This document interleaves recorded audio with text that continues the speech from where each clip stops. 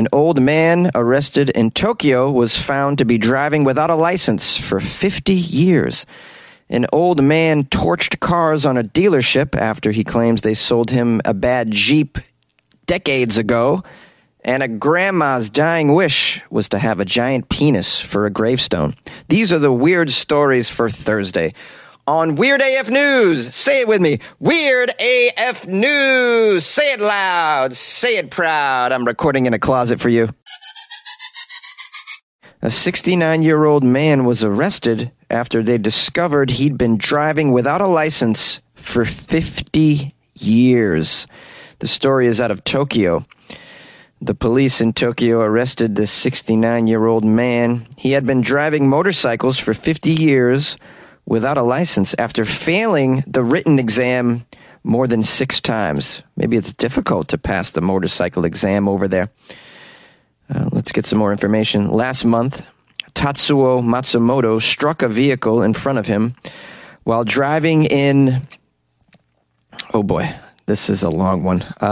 He was driving in a place called Higashimarayama. I think I nailed it. That's in Tokyo. Tatsuo was driving a Harley. Wow, guy's almost 70 driving a Harley. Wow, that's very impressive. You should let him go just on that principle alone. You know, oh, you got no license? Oh, you're driving a Harley at 69? Dude, just go. Live your life, bro. Okay, so we got Tatsuo slams his Harley Davidson into a vehicle, cost the owners 400,000 yen to fix it. Before the police could arrive on the scene, Tatsuo sped off in his Harley. Not the best getaway vehicle. They are very loud. You can hear them many blocks away. The Tokyo Metropolitan Police launched an investigation. They were able to identify the 69-year-old's Harley Davidson through the footage that was captured by the victim's dash cam. And then the manhunt was on for old man Tatsuo on his Harley. It took him a month, but then the police officer spotted his motorcycle in Kiyose, Tokyo. When Tatsuo spotted the police, he sped off, and a chase was underway. He drove through a narrow path with his motorcycle where a car would not fit. That was when the police had to chase after him on foot. They eventually caught up to the man at a dead end. Now, Tatsuo, of course, was caught without a driver's license. He told the police that he left it at home, and then eventually he admitted that he did not have one, and he was arrested shortly afterward. It was discovered that Tatsuo had failed the written portion of his motorcycle license exam 6 times before giving up in the late 80s.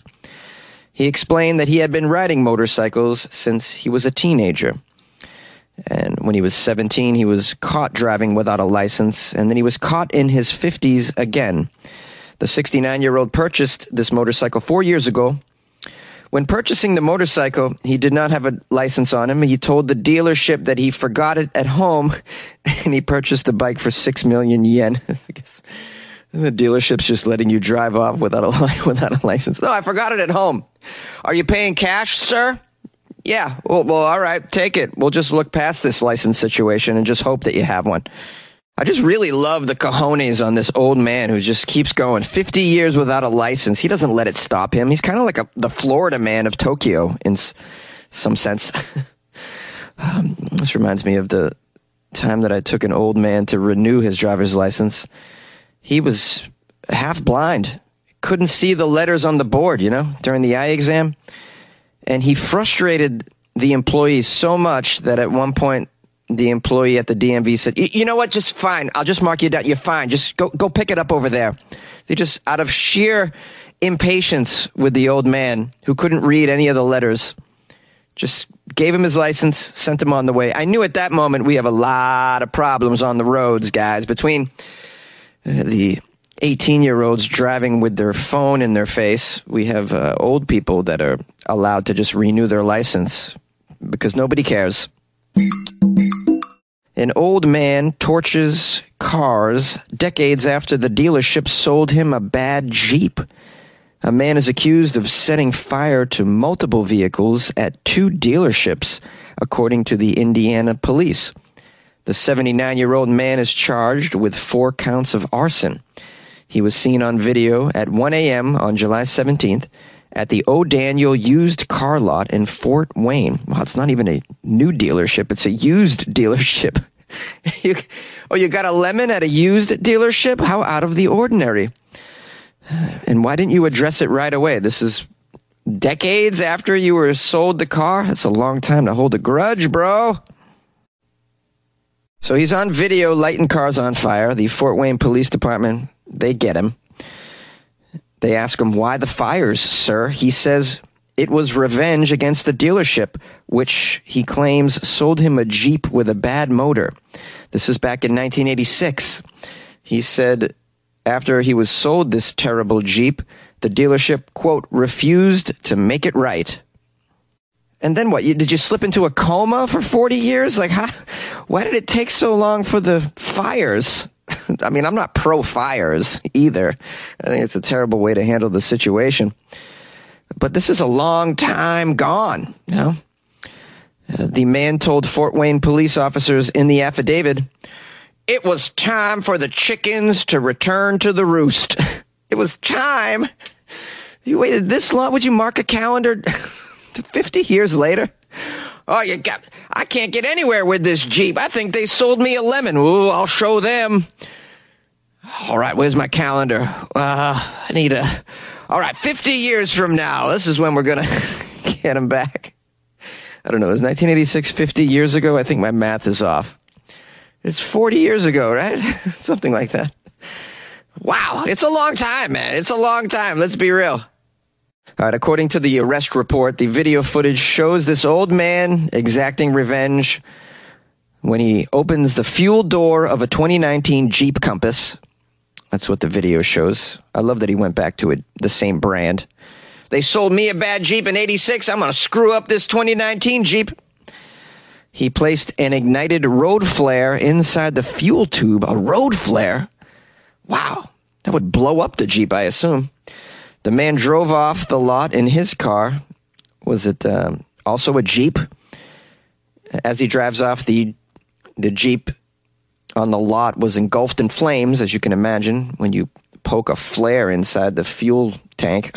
The fire grew and ignited vehicles on either side of the Jeep, doing further damage. It ruined a 2013 GMC Acadia and a 2020 Jeep Cherokee. Oh, 2 Jeeps with 1 flare. Good job, buddy. All 3 vehicles, worth more than $70,000 combined, were destroyed in this fire. Now, after leaving this car lot, the affidavit says the old man drove to a second O'Daniel dealership in Fort Wayne. There, the man used a knife to cut open the roof of a 2008 Pontiac Solstice before dropping an ignited road flare through the slit in the roof to the driver's seat. He just put this convertible up in flames as well. Again, using a road flare. This one wasn't a Jeep, though. He went right to the Pontiac. The flare caused the driver's seat to catch fire, of course, and created heat and smoke damage to the car's interior. The damage was greater than its $12,000 value. Now, when questioned by the police further, why did it take so long for him to hatch this plot against the dealership? He claims, actually, he took action in 1986. After purchasing his Jeep, he was displeased, as you know. He then went to the dealership at O'Daniel and placed Loctite, which is a super glue, in the door locks of several cars. This was part 2 of his revenge plot. I'm going to ruin them now, and then wait, I'll be back in 40 years. While watching the footage, the man identified himself to the police. Yeah, that's me right there. That's me. Look at that. Oh, pretty cool. Nice move there with the flare in the gas tank, huh, guys? Look at that. 3 cars instead of 1. Now, while watching footage of himself lighting the vehicles on fire, the man told the police he was pretty happy he got to see it because he was upset he didn't get to watch the fires that he set on the spot. He was upset he couldn't hang around for the fireworks. He wanted to see his work. After he saw the damage to the convertible in a video clip, he told the police, "That's all the damage it did? That's it?" I guess he was displeased that the convertible didn't blow up. This guy is, wow, very crazy. Wow, man, they got to get this guy off the streets right now, in case he doesn't like those paper towels from the dollar store. I mean, I don't like them. Have you tried to tear them? They don't tear evenly. A grandma's dying wish was to have a giant penis on her gravestone. There's a theme to today's episode, guys. All these segments have old people going wild. We have here in this story 99-year-old Caterina Orduña Perez. She was 99 years old when she passed away, and her grave is topped with a huge penis and testicles weighing 600 pounds.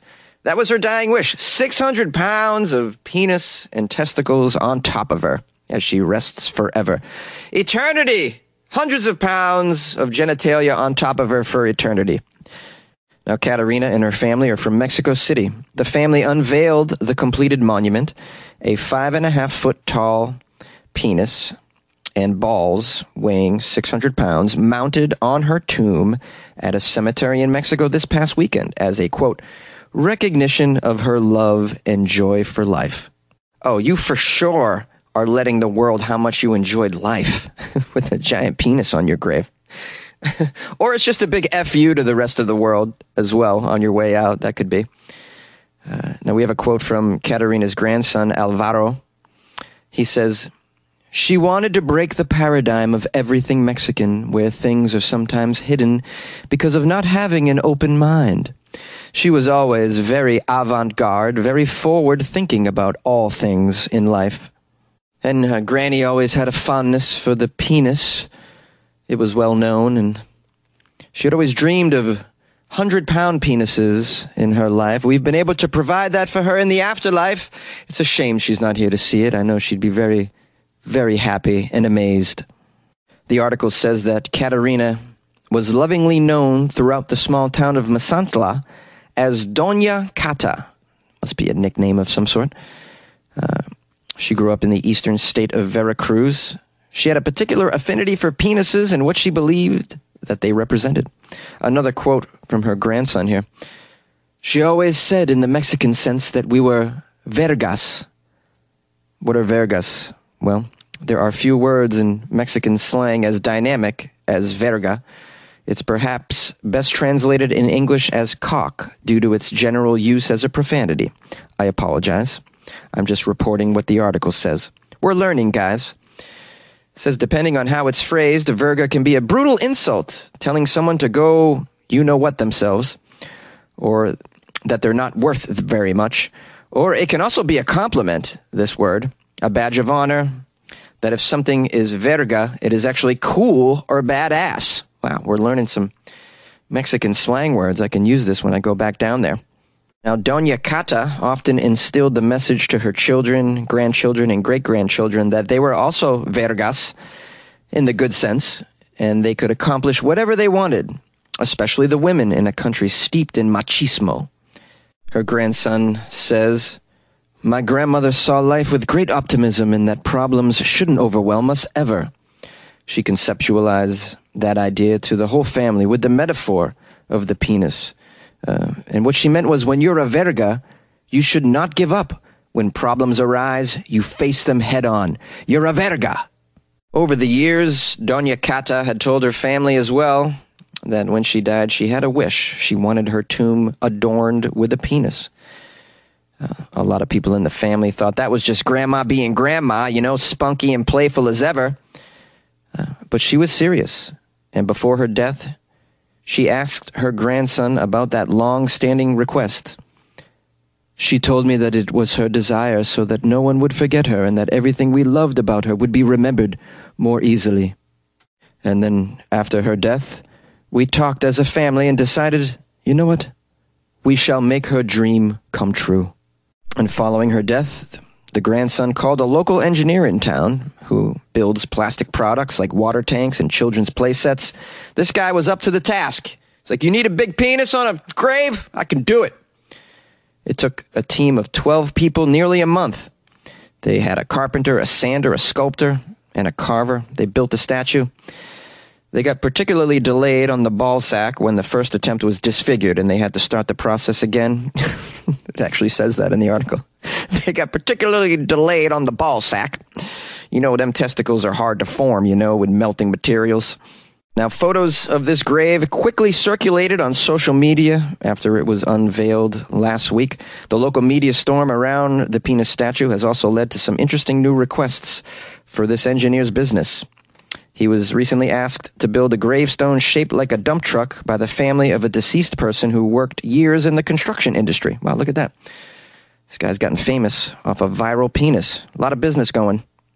I thought they were going to say that he's been asked to make a vagina gravestone. To me, that seemed like the natural progression of that. I love the idea of putting a giant penis on your gravestone. I think it's amazing. Just going out in a fun way. And, when you go to a cemetery, there's not a lot to laugh at, man. It's a dreary spot in general. So imagine walking around, you're pretty upset. Maybe you're visiting a loved one. And then you see this giant 600-pound penis and balls. Oh, yeah, maybe I shouldn't take life so seriously. Have a good time.